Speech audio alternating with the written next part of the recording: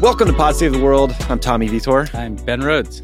Ben, I think I have the longest list of items I've ever sent you for a show today because there's so much going on in the world. So we're going to cruise through a ton of stuff. I guess we'll try to go a little faster. But there's a lot of really important issues out there. Yeah. A quick rundown of what we got. So Boris Johnson is the Prime Minister of the United Kingdom. We're going to talk about that at the top. And then with our guest, Labour Party MP David Lammy, friend of the pod. British friend of the pod. Hilarious guy. We'll talk about why Trump and the Prime Minister of Pakistan had one of the weirdest Oval Office pool sprays I've ever seen. We'll do an Iran update. There's some interesting reports on Trump's bizarre relationship with John Bolton. China's making some moves militarily. Steve Bannon is spooked, and he's drumming up a new Red Scare. Trump has a new Secretary of Defense and maybe a new Director of National Intelligence, so there's some personnel news. We got some Russian stooges in the news and maybe making FaceApps. And then maybe we'll touch on ASAP Rocky and Area 51. I don't know. Yeah. It might get weird at the end. So one thing I always forget to do in the show, the download growth of Pod Save the World is growing and growing and growing. And one way you guys can help us is by rating the show, reviewing it in the iTunes store. Tell your friends about it. If you know a kid studying international relations, this is a cheat sheet. Yeah. Okay? So spread the good news. And that's the last time I'm going to shamelessly promote us. Let's do it. At least this week. Yeah, this week. Okay. Before we get to the news, two quick housekeeping items. There's some big news about our LA Pots of America show at the Greek Theater on August 17th. You've heard that we're going to be joined by Emmy Award-winning journalist Jamel Hill, Amanda Seales, Best Coast, and Jim James. Well, Maggie Rogers announced that she is going to be there too. It's going to be an unbelievable night. The proceeds from the show will be donated to organizations at the forefront of the fight to protect the vote across America. It's vote.org, Election Protection, the National Redistricting Foundation, and Think Social Impact. So get your tickets now at crooked.com/thegreek. Also, Pod Save the World is joining up with J Street to discuss the future of American leadership in the Middle East. Ben and I are going to kick off J Street's 2019 National Conference in October with a live podcast taping to dig into all the big questions around foreign policy issues like the Israeli-Palestinian conflict and global diplomatic matters. So it should be really cool. Join us on October 26th in D.C. at the J Street Conference. Check out jstreet.org to sign up. See you guys there. Okay, let's talk about the United Kingdom. So former London Mayor Boris Johnson is now the Prime Minister of the UK. Take that in. Theresa May is gone. Jeremy Hunt, his closest opponent, was vanquished. Ben, this isn't a surprise per se in that he was like it's a likely political outcome, but it's still hard to believe that a guy like Boris Johnson is now running the show. Johnson can be funny and charming and entertaining. Here's a quick example of why from his first speech as Tory party leader. And I know some wag has already pointed out that deliver, unite and defeat was not the perfect acronym for an election campaign, since unfortunately it spells dud. But they forgot the final E, my friends. E for energize. And I say to all the doubters, dude. Dude! Great editing there. Yeah. So this dude has also been all over the map politically. He's gotten in trouble for fabricating stories as a journalist. He's been criticized for using racist and homophobic language. Again, we dig in this in more detail with friend of the pod, David Lammy. But any initial reaction from you about Boris Johnson's ascendance? Well, I mean, as in the U.S., it just kind of shows that there's not a bottom in British politics, right? I mean, this guy, let's be clear, he's just like a professional liar, you know? Yeah. I mean, he started as a journalist, literally just making shit up about the European Union from Brussels. The Brexit campaign, which he led, was founded on lies, that there'd be more money for the health service, that they wouldn't have to pay the EU a fee in order to leave, which they will have to do. All these promises that were proved to be wrong, and Theresa May had to be the one holding the bag for that. And yet this is the guy that the Conservative Party turns to when Theresa May is unable to deliver Brexit, precisely because she can't square the promises that Boris Johnson made with the reality of what Brexit would entail. So, as in the U.S., it's funny how U.S. politics and UK politics seem to always go in the same way, right? We're kind of rhyming right now. No, well, we had Blair and Clinton, right? And, Obama, well, Cameron was a different party, but they got along. But now we've got essentially these two complete liars who are basically arsonists inside of the political cultures of their countries. And Boris Johnson is soon going to discover, with the fall deadline for Brexit, that he can't make good on the promises he made, and either he's going to have to crash the UK out of the European Union without a deal, which would be catastrophic, or he may have to confront the reality that this is not a good idea. Yeah, it's not good. The only good news for us is there's some other political leadership in another country that people will laugh at for a little while. Feel a little less lonely. Yeah. The eyes may be off us. Okay, let's talk about Hong Kong. So we've been talking about this protest movement in Hong Kong a few times on the show. So to quickly get you guys up to speed, huge numbers of people have taken to the streets to protest a bill that would allow Hong Kong residents to be extradited to mainland China for trial. Those protests turned violent on Monday when a mob of men in white shirts with sticks and metal bars and bats started attacking anti-government protesters, some journalists. There was even a lawmaker who got the hell beaten out of him. The police, who have been using harsh tactics like tear gas and rubber bullets against the protesters, did nothing to stop these thugs who are basically in uniforms, these white shirts.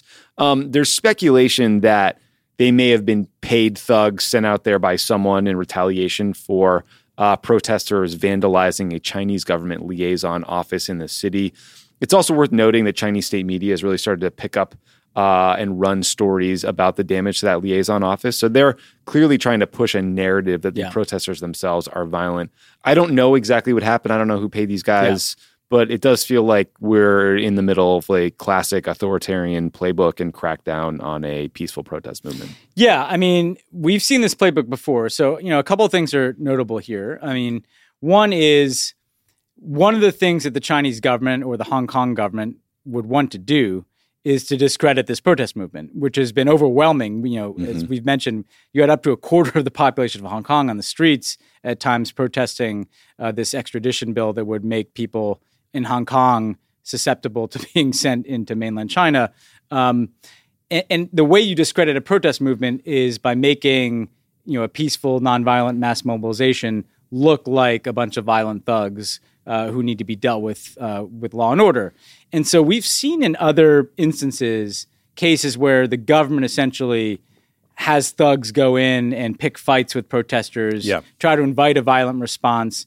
So one scenario, and we don't know the truth here, is that the Chinese government or perhaps people associated with the Chinese government, they may be wanting to discredit this protest movement. They may perhaps want to be provoking them to commit acts of violence and to look like they're not the mass mobilization, peaceful protest movement that seemed to enjoy the support of the vast majority of the people of Hong Kong. That's one scenario. I think an interesting thing is that the protesters decided to go after the liaison office of the People's Republic of China. Yeah. They've been directing their ire at the Carrie Lam, who's the chief executive of Hong Kong.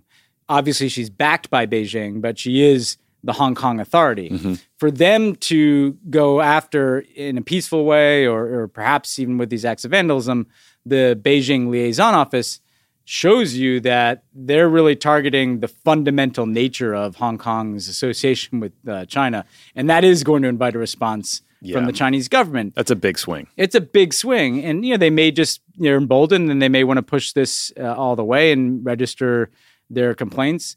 And I should say, yes, the Chinese strategy is going to be wait this out, sow division among the protesters, maybe provoke them in acts of violence, discredit them through their media organs. But there's some risk for the Chinese, too. Already, we've seen statistics that there's going to be a pretty dramatic, potentially drop-off in tourism to Hong Kong, because who wants to go someplace where there's mobs of people in the street? You've got a lot of international businesses in Hong Kong that, may be a little wary of having their employees in a potentially unstable situation. So this bears watching. And again, I continue to just have admiration. People of Hong Kong are under much greater threats from an authoritarian government in Beijing than we are here with our quasi-authoritarian government in Washington, and yet they keep turning out in the street. Yeah. I mean, the New York Times did a great piece on some of the underlying economic conditions that might be fueling protesters in Hong Kong. There's just horrible wage stagnation. The living conditions are unbearable. I mean, people are living in subdivided apartments where they have 48 square feet to live in. Some apartments that are full apartments are 160 square feet. So meanwhile, economic inequality is getting terrible. Wages aren't going up. So there's that piece of this. There's also the U.S. government response I noted yesterday where Trump was asked about these protesters and he offered no support, no solidarity, no condemnation on the thugs who attacked them. Actually, he credited Xi Jinping by saying he had acted responsibly and I think showed restraint might have been the word he used. So, Yeah, which is totally mystifying. Democratic values. Yeah, I mean, Xi Jinping is not exactly shown restraint. Look, America should be on the side of people who want to preserve their freedoms and civil liberties, which is what these protests are all about. Because if the Chinese can essentially apprehend you and bring you into the mainland China, that is the beginning of the end, if not the end, of political freedoms in Hong Kong, right? And so we should be on the side of the people protesting. And, the authoritarians have their leadership in Xi Jinping.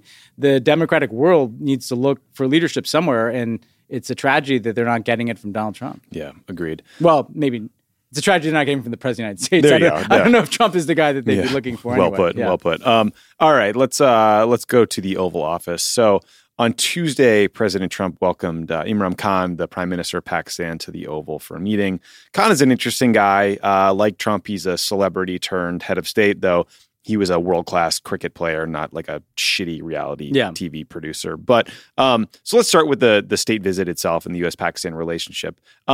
Normally when a head of state like Khan visits Washington, a team of senior U.S. officials is sent to greet him or her at the airport. Apparently, the State Department just forgot because there are all these videos of Khan riding on those like sad people mover things at Dulles Airport with his staff and no escort. So maybe they were trying to send him a message and insult him. Who knows? So previously, Trump has tweeted a bunch of criticism of Pakistan. He suspended the $1.3 billion in annual security aid that they'd gotten for a while.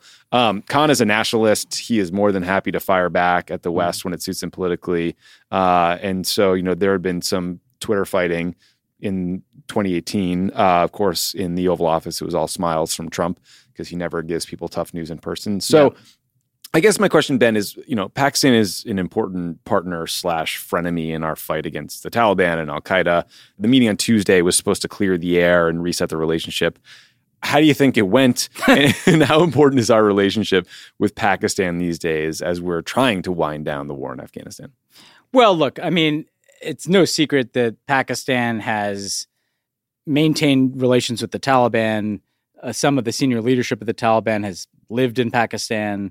There's been this constant push and pull from the Obama administration, the Bush administration before, to try to get them to crack down on those safe havens. They usually take half measures.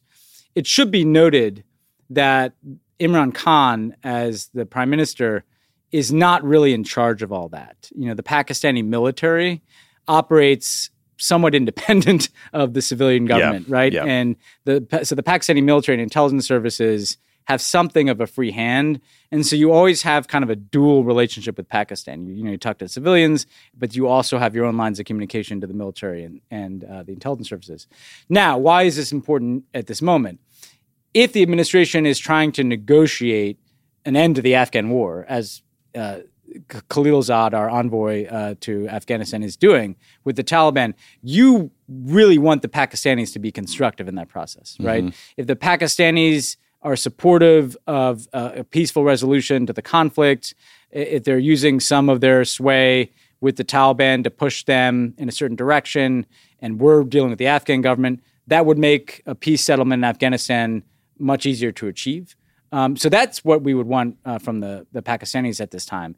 Frankly, we also want to make sure that their relationship with India doesn't go off the rails because you don't want two nuclear-powered nations got to close fight recently. a war. Yeah, and Trump made some weird comments about that we can talk about. Did. But it seems like Trump, Pakistan, the U.S.-Pakistan relationship is one that is filled with complexity and nuance. Those are not exactly the president's strong suits. No, they are not. Which gets us to this weird 40-minute press availability that Trump did with Khan in the Oval Office. So just a little context, like often when you have a foreign leader in the Oval Office, you'll take a couple questions from the pool in the Oval, or you'll set up podiums somewhere and you do what's called a 2-and-2, where you take 2 questions from each side and both people get to clear the air, and the reporters ask 7-part questions of each journalist, and it turns into a little mini news conference.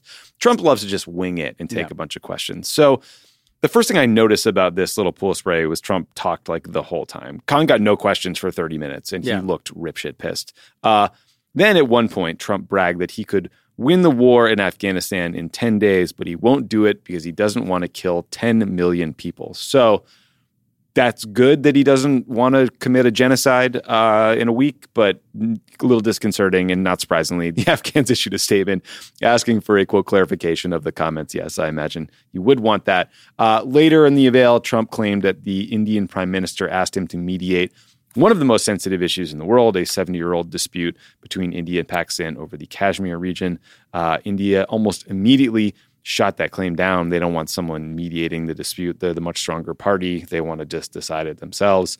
Later, during an answer about Iran, Trump joked that Pakistan would never release propaganda or lies the way the Iranians do, which, of course, is a total lie. The Pakistanis do this all the time. They play stories in their media. Ben, what did you make of this very special pool spray? And would you pick Donald Trump to mediate a dispute as sensitive as Kashmir? Yeah, I don't quite know where to begin. There's a lot there. Very quick on the last one. The Pakistanis were among the most aggressive governments at disinformation. Certainly at the beginning of our administration. You may remember this, putting out all kinds of crazy shit about the United States funded by their government. But put that aside. Where to begin? Let's see. Suggesting that you could kill 10 million Afghans in a few days. Let's put that at the top of the list right now. First of all, he said, we have plans to do this, and he refuses to do it, right? So it's kind of like his imaginary meeting with the general over bombing Iran. I chose not to kill people when I could have. That is a lie. I mean, look, I was in government for 8 years in Afghan meetings almost every week.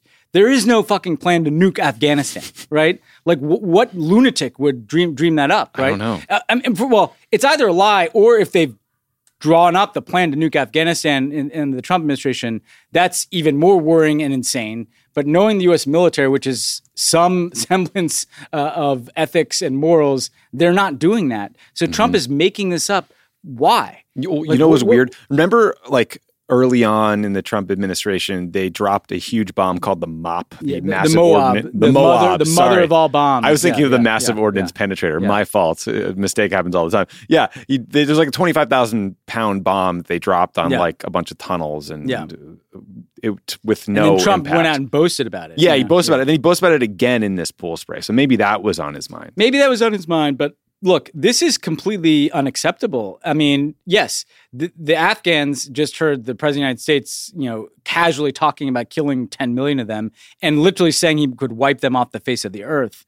You think that's going to help us in Afghanistan? No. Like Stalin. Like, their government had to call in our envoy today and read him the Riot Act.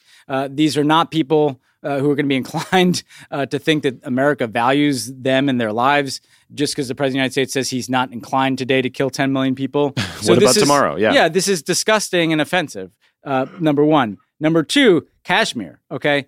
This is the world's number one nuclear flashpoint, right? Pakistan and India have fought multiple wars over Kashmir. They both have nuclear weapons. The worst case scenario is this thing spirals out of control and you have a potential nuclear war.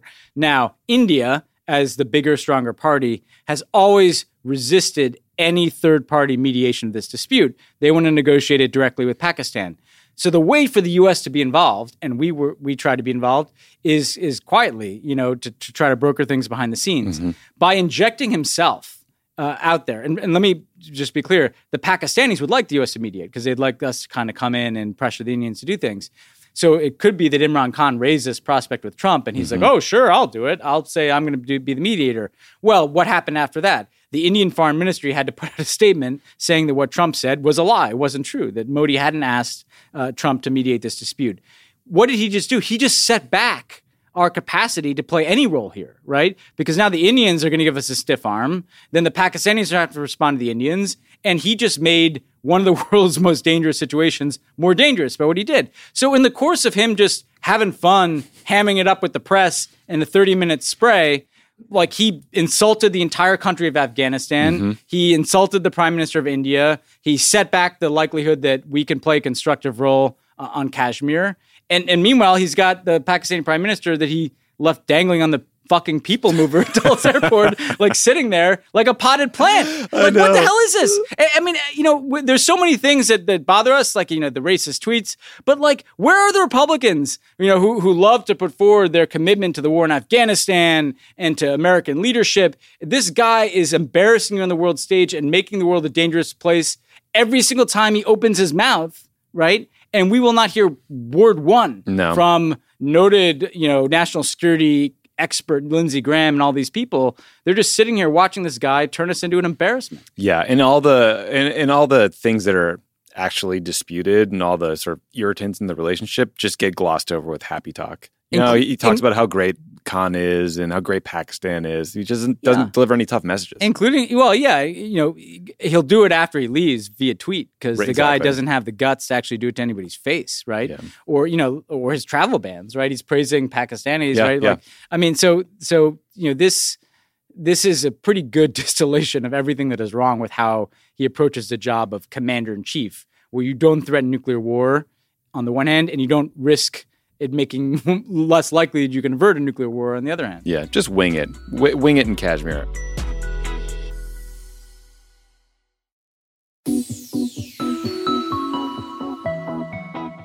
Trump mentioned Iran in that poll spray, so this is a little Iran update. So the Iranians announced that they have arrested 17 Iranian citizens who they claim had been trained as part of a CIA spy network. Trump denied this in that same poll spray with Imran Khan. Pompeo did in a statement, I think. You and I don't know the truth, but certainly it would not be the first time that Iran claimed success in some CIA mole hunt that never happened. Last week, Iran's Islamic Revolutionary Guard Corps seized a British tanker in the Strait of Hormuz. Presumably this was done as some sort of retaliation for the UK detaining one of their tankers a couple weeks earlier. I also noticed that Iran's foreign minister, Javad Zarif, is on a PR offensive here in the U.S. So if anyone knows Zarif, please let him know that he is always welcome on Pod Save the World. He may be a worldo, for all we know. Let's hope so. Rate and review us, Mr. Zarif. Lastly, it's notable the Europeans still want to stay in the Iran deal, and they have rejected a proposal for a U.S.-led force to protect commercial ships in the region. So there's still a pretty big split between us and the Europeans. So, Ben, that was more of an update than a question. I'm just kind of curious what you make of this last week events and how your anxiety level is about all things Iran. Well, it's kind of like a permanent high anxiety. You're right. Like, they make all kinds of claims about detaining CIA assets or agents and more like Jason Rezaian, friend of the pod, a journalist who was not one. Or they could just be rolling up Iranians, right? These aren't necessarily Westerners, and saying that they're tied to the U.S. somehow. That said, it's part of a series of provocative actions. They're trying to get everybody's attention. They're trying to suggest that they don't like the status quo and they want something. They want concessions, or they want potentially to impose their own costs on the West by raising the price of oil or by making it more dangerous for tankers to pass through this area. What's notable to me is you have a British tanker detained. One, the Brits reaffirm their support for the Iran deal, for the JCPOA. And two, saying, no, instead of working with the U.S., we're going to do our own kind of European maritime support for our tankers. So they're basically telling the United States, in as many words, you created this problem. Let's be very clear. If the Iran deal is still in place, this is not happening. Yeah, of course. If the Iran deal is still in place, there are not tankers being disrupted. There are not American drones being shot down. There are not crazy claims of 17 spies being arrested. This is happening because it's their response to us pulling out of the JCPOA. And the Europeans are saying to us, thanks, but no thanks. No, we don't want to be a part of potentially John Bolton's war plan here. So we don't want some U.S. maritime escort because we don't want to be part of the potential trigger point for Bolton to finally get the war that he almost got Trump to get us into a few weeks ago. Yeah. So it shows, I think, in stark relief, the division between the United States and Europe on this issue, the kind of isolation of the U.S., and again, the strategic incoherence of the Trump administration, because what is their policy? Do they want to fight the war? Well, no. Trump doesn't want to, but Bolton does. Well, then what are they going to do? They don't have a united front with our allies because our allies want to go back to the Iran deal. So then you've got Rand Paul doing his own diplomacy in Oman. I mean, this is an insane way. Golf course diplomacy. Yeah, it's an insane way to manage one of the most sensitive issues in the world. My hope is that somehow the temperatures fall down and the Trump administration does enter into some diplomacy, even though all that could render is something like what used to be the status quo under the Iran deal. Yeah. Also, I learned today that Bob Ross is apparently huge in Iran. You remember the painter? Yeah. Oh, yeah. Happy little drone. Paint a happy little centrifuge or whatever. Jason Rezaian said he used to watch him all the time while in prison. So that's surprising. That led to one of our better text exchanges with Jason Rezaian because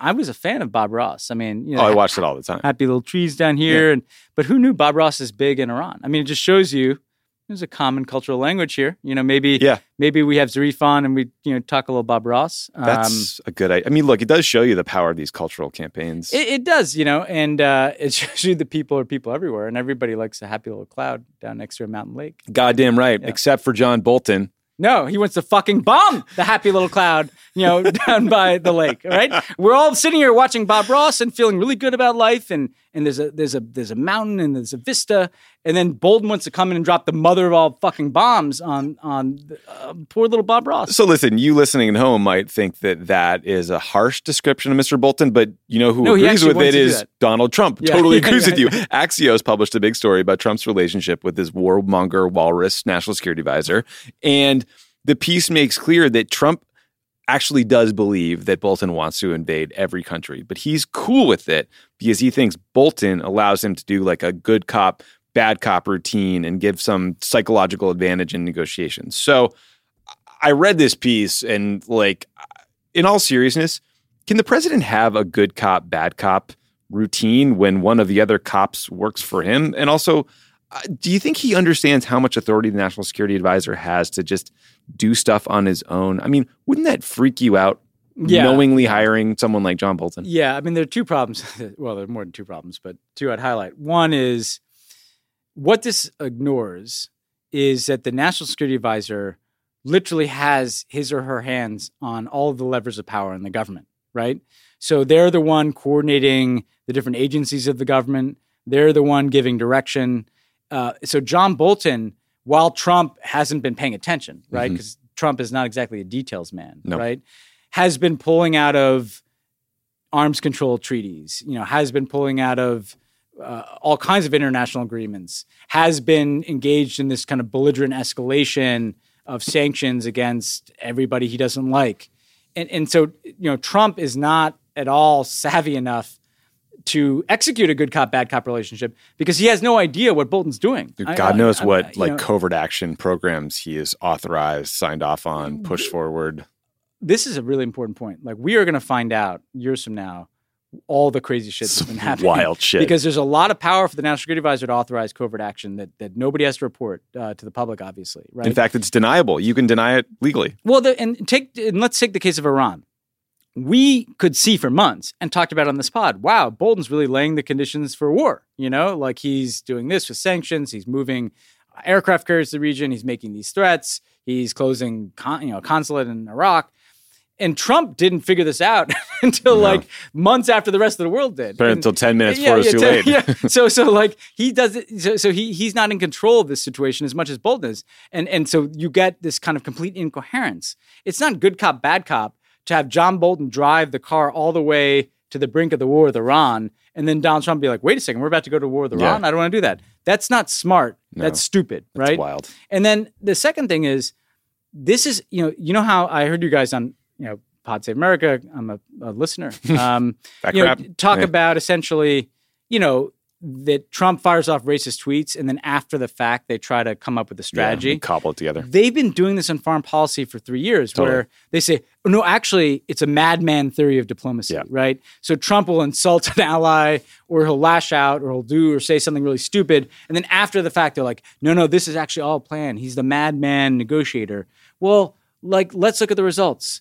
John Bolton's hobby horses and Trump's hobby horses. Maduro's still in power. The North Koreans are building new nuclear weapons. The Iranians are accelerating their stockpile of nuclear material and detaining tankers. So if there is some madman theory, it's not working. No. Trying to revisit it. The funniest thing in this whole story, to the extent that any of it is funny, is that there's one anecdote about Trump sometimes slips a script and he plays bad cop. And apparently he did it in a meeting with like the Dutch prime minister, and he started bad-mouthing NATO. And he was like, oh, well, I know John loves NATO, don't you, John? It's like Trump can only figure out a way to be a dick to our closest allies. But yeah, he'll be the bad cop with the allies. Exactly. It's ridiculous.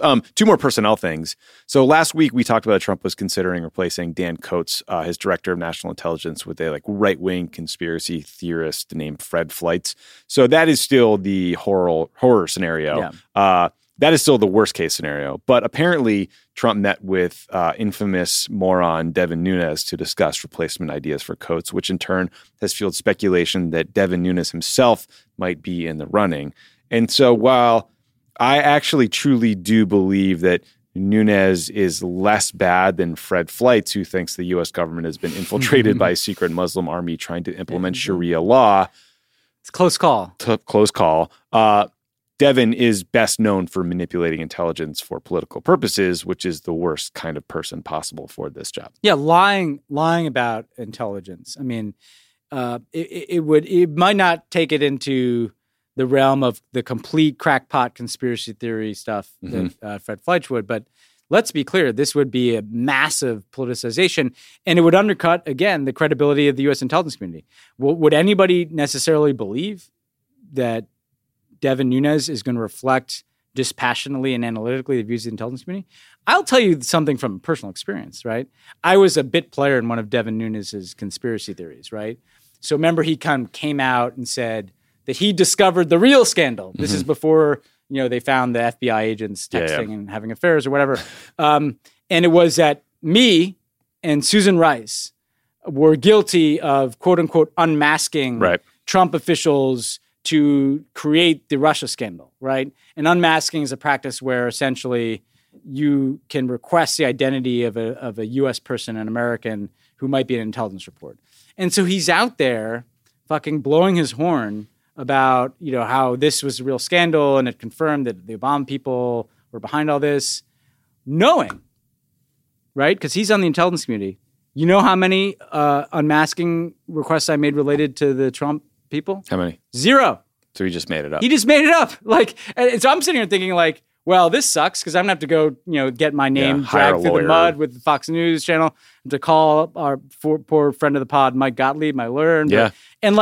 So this guy knows it's bullshit, right? And this is the caliber of person that we're dealing with, right? Because there's make stuff up. If you unmask somebody, there's a pretty significant paper trail. There's a paper trail. They can check. Yeah. He would know, right? One call. And then my favorite, Tommy, is I have to go testify in front of the House Intelligence Committee for a few hours. Fine, I had to do that. Senate Intelligence Committee on Russia. I was happy to serve my country in my own way. But the precipitating factor of this was all the Devin Nunes stuff, right? Guess who's not there? Who? Devin Nunes. Oh my God. He wasn't even in the fucking hearing. Remember when he released his memo and he hadn't even read any of the underlying intelligence? This guy's more than happy to go out and go on Fox News and rant and rave at the Obama administration, and it doesn't even show. I had the pleasure of Trey Gowdy's company instead. Brutal. So this guy. So I mean, to have somebody who basically views intelligence as a political weapon as the head of the intelligence community is a very bad idea. Yeah, agreed. One other quick personnel update. Last week, I talked to Senator Tammy Duckworth about Mark Esper's nomination to be Secretary of Defense.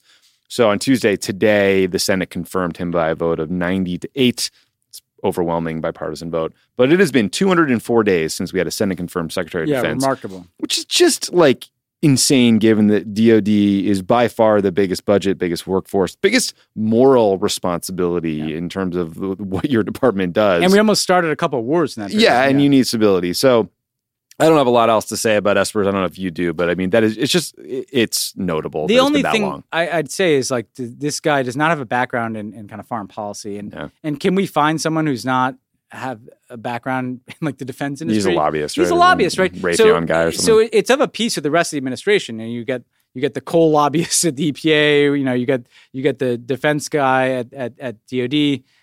That is not the kind of, by all accounts, he's not a bad guy. No, I'm sure he's not. But I mean, we should have people who have some expertise in whether or not we go to war, not just expertise on how you sell weapons to fight wars. Yeah. All right. A quick sort of depressing update out of Jerusalem. On Monday, Israeli workers started knocking down dozens of Palestinian homes in East Jerusalem. This happened after a court battle where the Israelis had maintained that these homes were built too close to their West Bank separation barrier and thus pose a security threat. The homeowners said that they had permits to build in that area from the Palestinian Authority and that they were on West Bank soil, but ultimately they lost. So this move has been criticized by UN officials, and it was immediately incorporated into Hamas's messaging about Israel and the occupation. I just thought it was worth mentioning because these demolitions inflame tensions in the region. And it's also a reminder that the status quo is really a de facto erosion of Palestinian territory and rights, which maybe that's Netanyahu's plan, but it's hard. I think it's a reminder that they're human beings here. Yeah. You know, you hear about settlements. It's a kind of friendly word. Yeah. You know, they're people who live in these houses, families who are going to have their houses destroyed, right? Because they're Palestinian. And okay, the Israeli government says it's too close to the separation barrier. There's no sovereignty for these people. There's no self-determination for these people. So Israel just gets to make a decision. No, we don't like where you live, so we're going to destroy your house, right? No, I don't accept that, and people shouldn't accept that. And it's outrageous, and it foreshadows where this is going. Because ultimately, like the more and more settlements you build and the more you want to push back the land that the Palestinians control, you're going to be demolishing homes. They've done it before. They're doing it now. They'll do it again. And I would just take it as an opportunity for everybody to remember that these are people. These are people just like us. Yeah. Like with children probably live in these homes, and they're going to be bulldozed because the Israelis decide that, no, you can't live there because you're Palestinian. I'm sorry, that's outrageous. And people should call it out. Agreed. One other really interesting story that caught my eye was the Wall Street Journal reported that China has signed a secret agreement with Cambodia to gain access to this Cambodian naval base. The Chinese will be able to store weapons, dock their ships, have some personnel stationed there. It's part of a concerted effort by the Chinese to project their military forces further and further from China into the South China Sea and other places. They have an outpost in Djibouti in Africa. They've literally created islands for new military installations and runways and ships. Ben, I was curious how big a deal you think this is in terms of, one, our relationship with Cambodia, who's not a partner we think of all the time, but it's certainly significant regionally, and then China's growing naval power. Well, so there are two things. On Cambodia, they have this kind of thuggish, increasingly autocratic leader, Hun Sen. And, you know, as he's become more autocratic, has turned more and more to China, right? And so I think this is a pattern we will see where leaders who move away from democracy kind of tuck themselves under the protective, wing of China. And I think that is a disturbing trend that bears watching. I remember we went to a summit in Cambodia one year. It was in a building called the Peace Palace or something. Oh, that had been, I was there for You were there for that, right? That was dark, man. Built entirely by the Chinese, right? Yeah. So the Chinese built that entire building with Chinese labor, right? So don't think that they weren't picking up your conversations, Tommy. I know the world has changed, but we went from Burma, from Aung San Suu Kyi's house and yard, to this Cambodian hotel / casino with the press corps that was really dark. It was dark, yeah. And then I had to walk through a casino, like smoke-filled casino, to announce that Hillary Clinton was going to Israel for the Gaza ceasefire. Across the street, there was something called the Khmer Rouge Food Mart. Which was I don't do my shopping naming there. Yes. So anyway, that's one point. Then the second is, world those can take out a map here, right? A lot of strategists we've seen is the Chinese are trying to create a ring from essentially their coastline, the South China Sea, all the way down through the Indian Ocean and down to East Africa. And so if you look at, Cambodia, and then the Chinese are building a big port in southern Myanmar, in Rakhine State, right, where the Rohingya have been dislodged. We'll talk about that soon. Then they have a lot of interest in Sri Lanka, right, island country off the coast of India.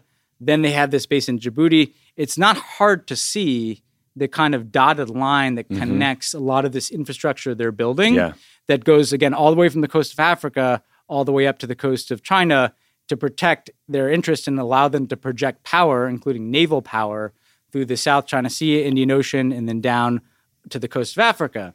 And some of these are outright military facilities, like in Djibouti. Some of these begin as infrastructure projects, ports, that then become used for military purposes. So we have a port, okay, maybe then the Chinese military can use that port.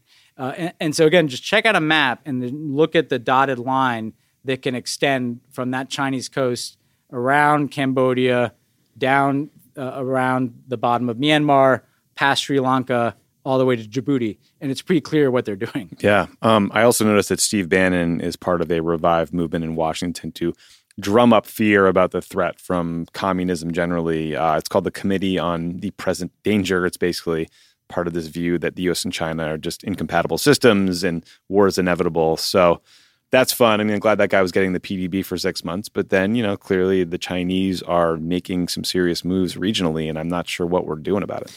Well, yeah, I mean, there is something we should be worried about China, but the flip side of that is like they're a big country. They're going to throw their weight around. The way to deal with it, I think, is not through kind of alarmist committees on whatever chaired by Steve Bannon.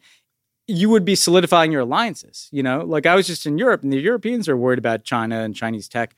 The way in which you deal with that is you band together and the democracies band together. So America, Europe, Japan, South Korea, this is why we have alliances. Australia, New Zealand, Canada.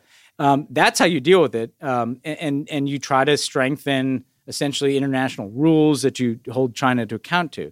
The thing on Steve Bannon that's interesting is, I won't name the country, but when we were in transition, a foreign country was telling me that they had met with Steve Bannon and Mike Flynn, right?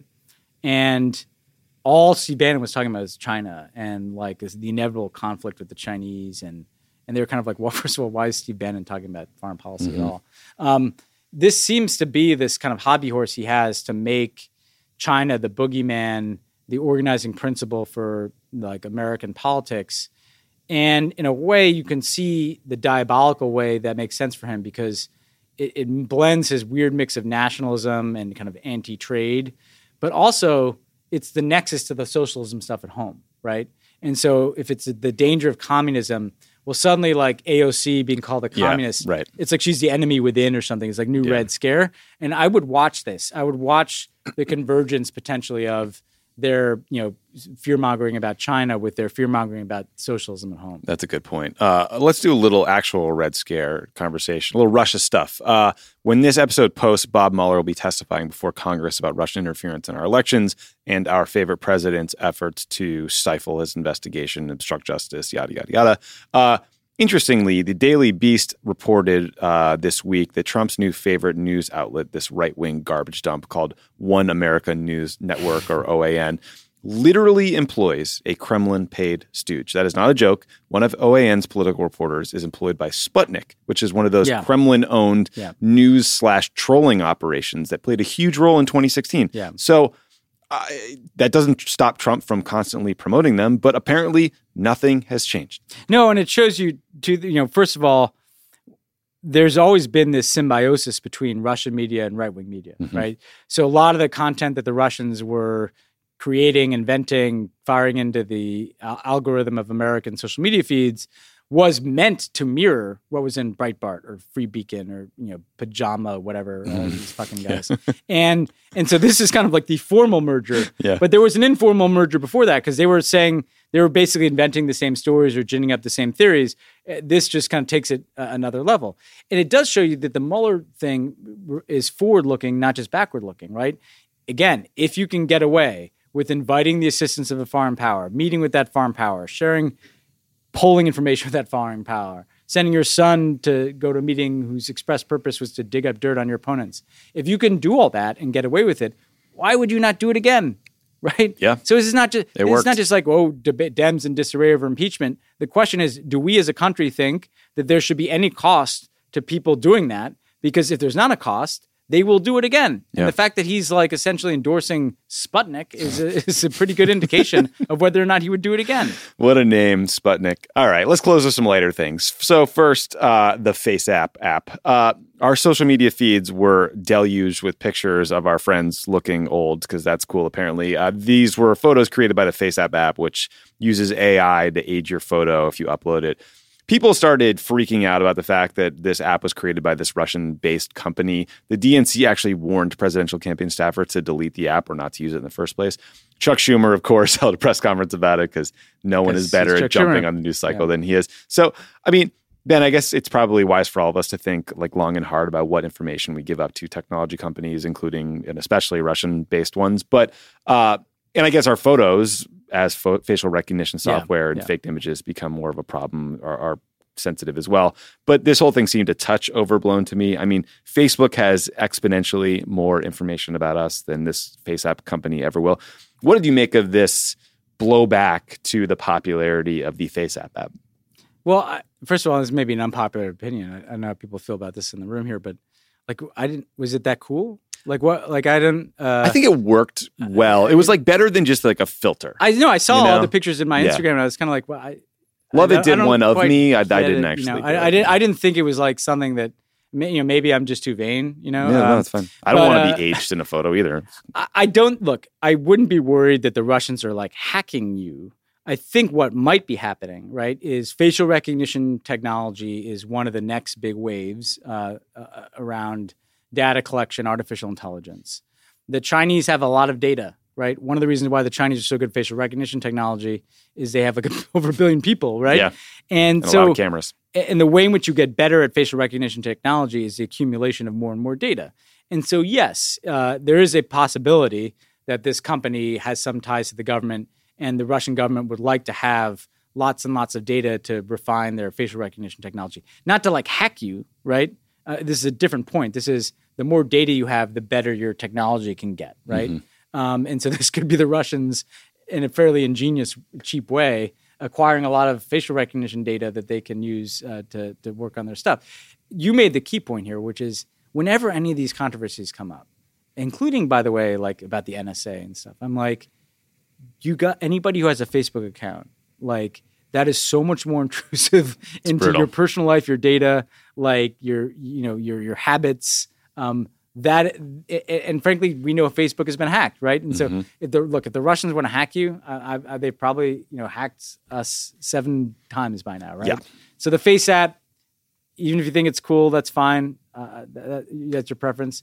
It is. I think people should be wary that facial recognition technology is the way things are going and can be done for some fairly creepy things. Yeah, look, let me just say, if you're at all worried about this stuff, just if you go to Russia, if you go to China, don't bring your personal phone. Don't bring your personal laptop. Get a burner. Wipe it when you're done. Yeah. That's a precaution I might actually take. I wouldn't sweat taking selfies that much. If you take a selfie, I don't think the Russians are necessarily going to be creating like fake videos of you tomorrow, saying crazy shit.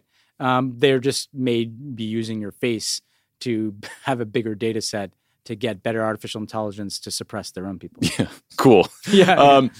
2 more fun things. So in late June, this college student named Maddie Roberts created a Facebook event called Storm Area 51. They Can't Stop All of Us. The goal here was to get as many people as possible to show up, bum rush Area 51, and then just like see what's inside, hopefully some sweet aliens. The event is on September 20th if you still want to go. So this guy meant it as a joke, but pretty soon like nearly 2 million people signed up saying they would go, and a couple million more were like pending, like I'm considering it. A bunch of brands jumped on the story. Bud Light offered free beer to any alien that makes it out of Area 51. Brilliant. There's copycat events at Loch Ness. It's all pretty funny. But I read this story and I thought to myself, if we were still in the NSC, we would literally have had to attend situation room meetings about this stupid bullshit. There would be security discussions, a communications plan, congressional outreach, and it would be so annoying unless it meant we got a deep dive on intel about aliens. They never told us the truth about Area 51, which always kind of pissed me off. And then... Did you ask? I mean, I used to kind of jokingly ask my intel briefer in the morning, like thinking maybe, and they'd just kind of laugh and look at me. I'm like, but for real, man. Yeah, I'm like, for reals, man. Like, there's got to be like 10 things that you know about Area 51 or something, right? But there'd also be some guy at the NSC that you and I had never seen before who would like be leading those meetings. Yeah. Who's like the guy responsible for like domestic contingency, blah, blah, blah. Uh-huh. Or like there was like a classified space guy. Like, what do you do? Yeah, he thinks about space. I've never seen you in a meeting that I'm allowed to go in. He's running the Space Force now, probably. Yeah, that's right. That's right. But the alien thing, I mean, I would. Well, I'll give you an example. Like there are these budgets, right? Because Harry Reid has funded it to make contact with aliens and stuff. Oh yeah. I wish I had the 8 years back, mainly to dig deeper. Just demand information. Just demand the information on the aliens, because do some unmasking. You apparently didn't do any unmasking. Well, yeah. I mean, I really blew it on that one. I mean, the deep state was husbanding all the information. That's bullshit. Last thing. Apparently, Trump called the Swedish prime minister to help get a rapper named ASAP Rocky out of jail. He had been lobbied by Kanye West, Kim Kardashian. I just wanted to use our one a day. Imagine if Barack Obama did this, what Fox News would say. Do you remember like Obama in like year 1 or 2 had like a barbecue with some NBA players? Hip-hop barbecue. He did hip-hop barbecue. And like literally Fox News sent itself into like a fucking frenzy, for days about this hip-hop barbecue, just because there were some black athletes on the South Lawn of the White House. It was as if like, America had gone out of business, and the Tea Party had to be mobilized into action because they cared so much about deficits. So we couldn't have black athletes on the South Lawn. Ben, this is a real headline. August 5th, 2011, Fox Nation, Obama's hip-hop barbecue didn't create jobs. But, yeah, I mean, like this actually happened. I mean, like you guys think we're crazy. Like Fox Nation is all over it. They were all over it for days, right? They're right. And so if Obama's calling a foreign leader, right, for ASAP, and to those, again, not connoisseurs, that is an S as a dollar sign. Yes, right. Correct. It's not an S. It's ASAP. If he's calling the prime minister of a foreign country and demanding that a rapper be released on behalf of Kanye West, yes. What would Fox Nation have said about that? They would have been displeased. Yeah. Apparently, Trump may have been actually hurt his cause by trying to get politicians to interfere in the system over there, and they don't appreciate it. You're Swedish prime minister. You're dealing with this kind of civilized, social democratic Nordic country. You get the word that the president of the United States would like to talk to you. You're like, oh fuck, I gotta take Trump's call. Like, what on earth could this be about? Right? I'm Swedish.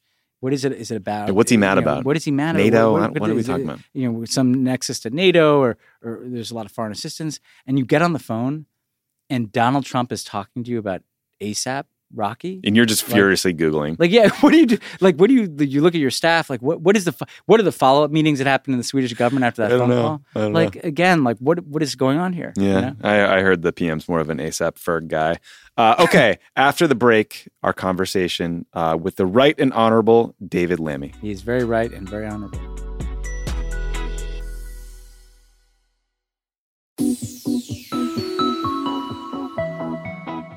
On the phone, we have returning guest and friend of the pod, Right and Honourable David Lammy. Mr. Lammy is a British politician who's been a member of Parliament for the Labour Party in Tottenham since 2000. Sir, welcome to Pod Save the World again. It's great to have you. Thanks for having me back. It's great to be joining you. So Boris Johnson, the new Prime Minister of the United Kingdom. Can you help listeners here in the U.S. understand who Boris Johnson is, what his priorities are, and what you think this might mean for the U.S.-UK special relationship? Wow, where do you start? I mean, look, some of your listeners may remember the children's story, The Emperor Has No Clothes. Mm-hmm. That's Boris Johnson. This is someone who everybody can see. He's naked as he stands, but people kind of don't see it and don't want to point it out until a young child points it out. And Boris Johnson is a chameleon in British public life. He was mayor of London. As mayor of London, he ran as a compassionate conservative. He called for an amnesty, for example, on asylum seekers and refugees in our immigration system.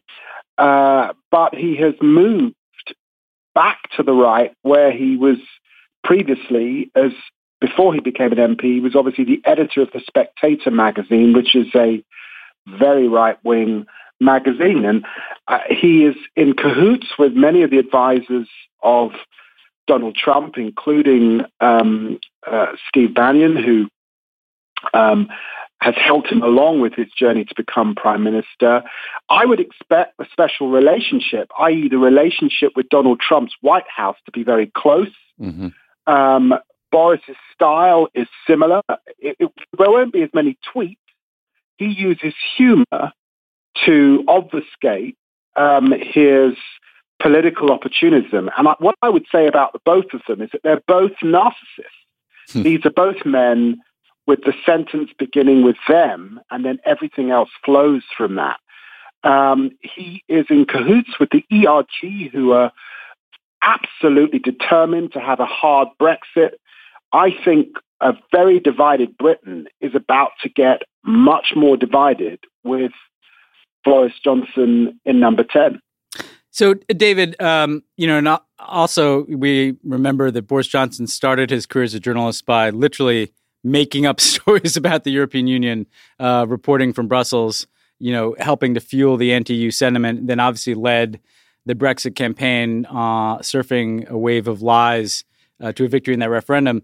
The question I had for you is, in a way, is it a good thing that, obviously you prefer a different prime minister, but is there something that is good in the fact that Boris is now going to be the prime minister who's essentially going to have to reckon with the consequences of his own actions? He's going to be the guy holding the bag this fall. I doubt he can get a better deal on Brexit than Theresa May did. The EU has no interest in doing that.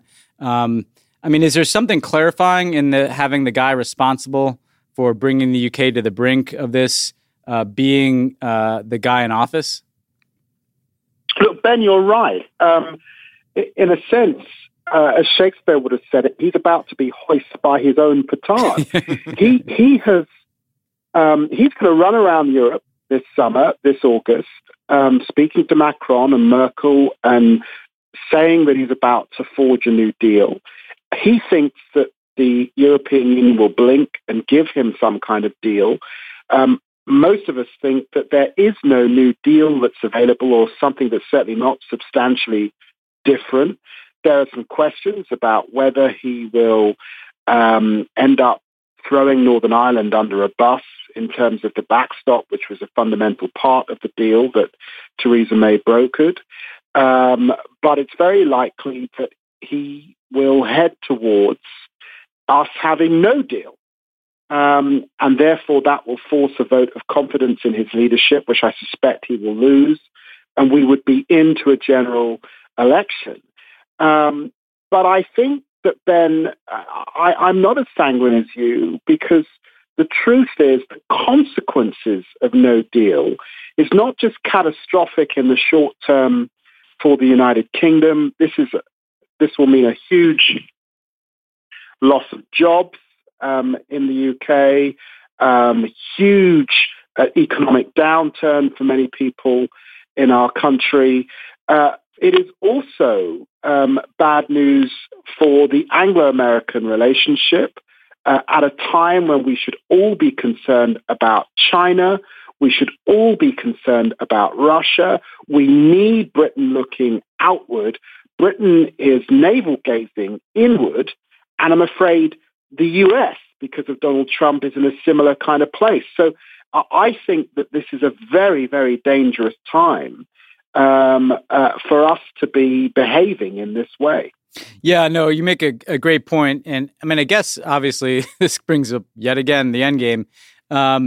You, on the one hand, you had the House of Commons vote pretty clearly against a no-deal Brexit when Theresa May was in office.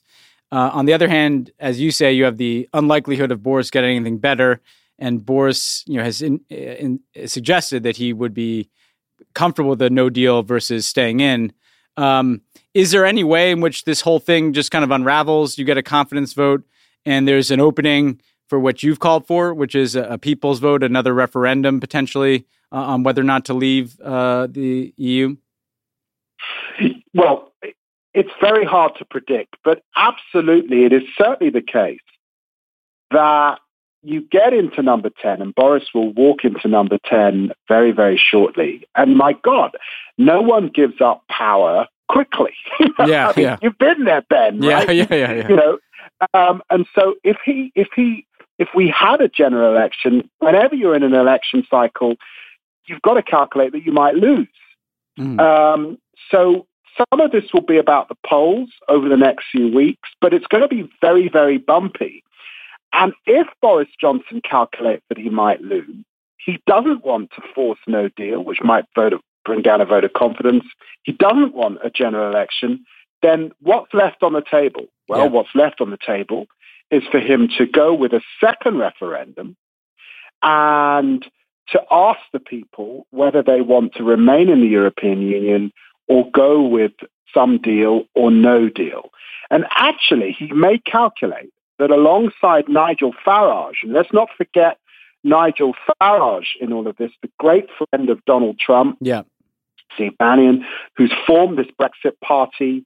It's a very, very nationalist, Islamophobic, hates the EU party. There will be a kind of informal alliance. It won't be formal, but an informal alliance with Nigel Farage and Boris Johnson. These guys get on.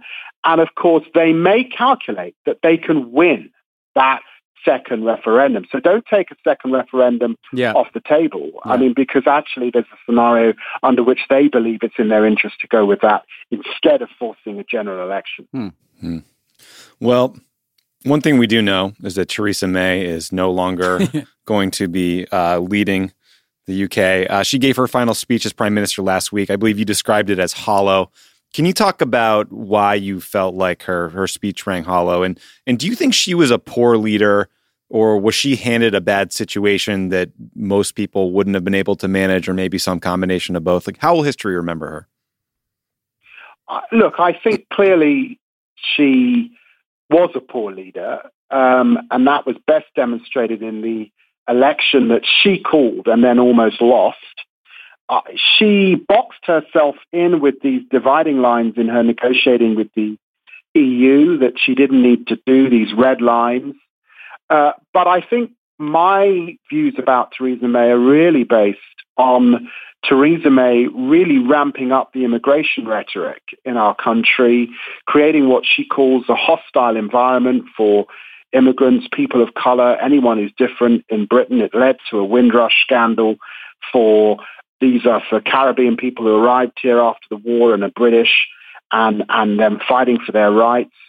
And look, very, very sadly, this environment of hostility to immigrants. Let's be clear, Boris Johnson has said some appalling things about gay men and women, appalling things about Muslims, about black people. This rhetoric, like we're seeing from Donald Trump, is going to amplify. We're living in times where there are those of us on the progressive side that want to fight for a civic nationalism in which all of us can lay claim and be patriotic about the countries that we belong to. These guys, and it includes Theresa May, were pushing a kind of ethnic nationalism based on being Anglo-Saxon, if you're English. And you saw the speech that Donald Trump gave last week. Now, Theresa May was not explicit in that way, but I'm afraid she drank the Kool-Aid. She bought some of what Nigel Farage was pushing. Boris Johnson certainly is alongside him. And that's what makes people like me very worried and very hostile to these guys. We have to win this battle. We have to get back to a place where we defend our liberal values. We defend the human rights we've won. We recognize that there is a role for everyone, and we're not just playing lip service to issues of discrimination, race, and hostility to people and minorities. Yeah, so, I mean, I guess one last question, David, is, okay, here we are. We got Donald Trump and Boris Johnson, two terrifically flawed human beings, narcissistic human beings, people who've stoked the fires of racism and anti-immigrant sentiment. The emergency is clear, and Brexit is an existential question about the future of the UK. And so we know what we're against. And we've talked before about, obviously, the need for progressives to both fight back and put forward an alternative. As you look ahead, the Labour Party that you're a member of, that Jeremy Corbyn is leader of, what is the direction of the Labour Party right now? What are you guys putting forward every day in Parliament? What is the argument you're prosecuting? Is it just Brexit focused, or essentially what is the alternative that you guys put forward for the country, and how much is that something? I'm afraid too often the Labour Party, the British Labour Party, has been missing in action. On the big issue of the day, Jeremy Corbyn and the leadership of the Labour Party have tried to sit on the fence. Yeah. They've ended up with splinters in places they didn't want. Our poll ratings have fallen through the floor as a consequence of not striking a proper position. And therefore, we've struggled to be heard on the things that we care about, on education, on health, on social welfare, on dealing with inequality.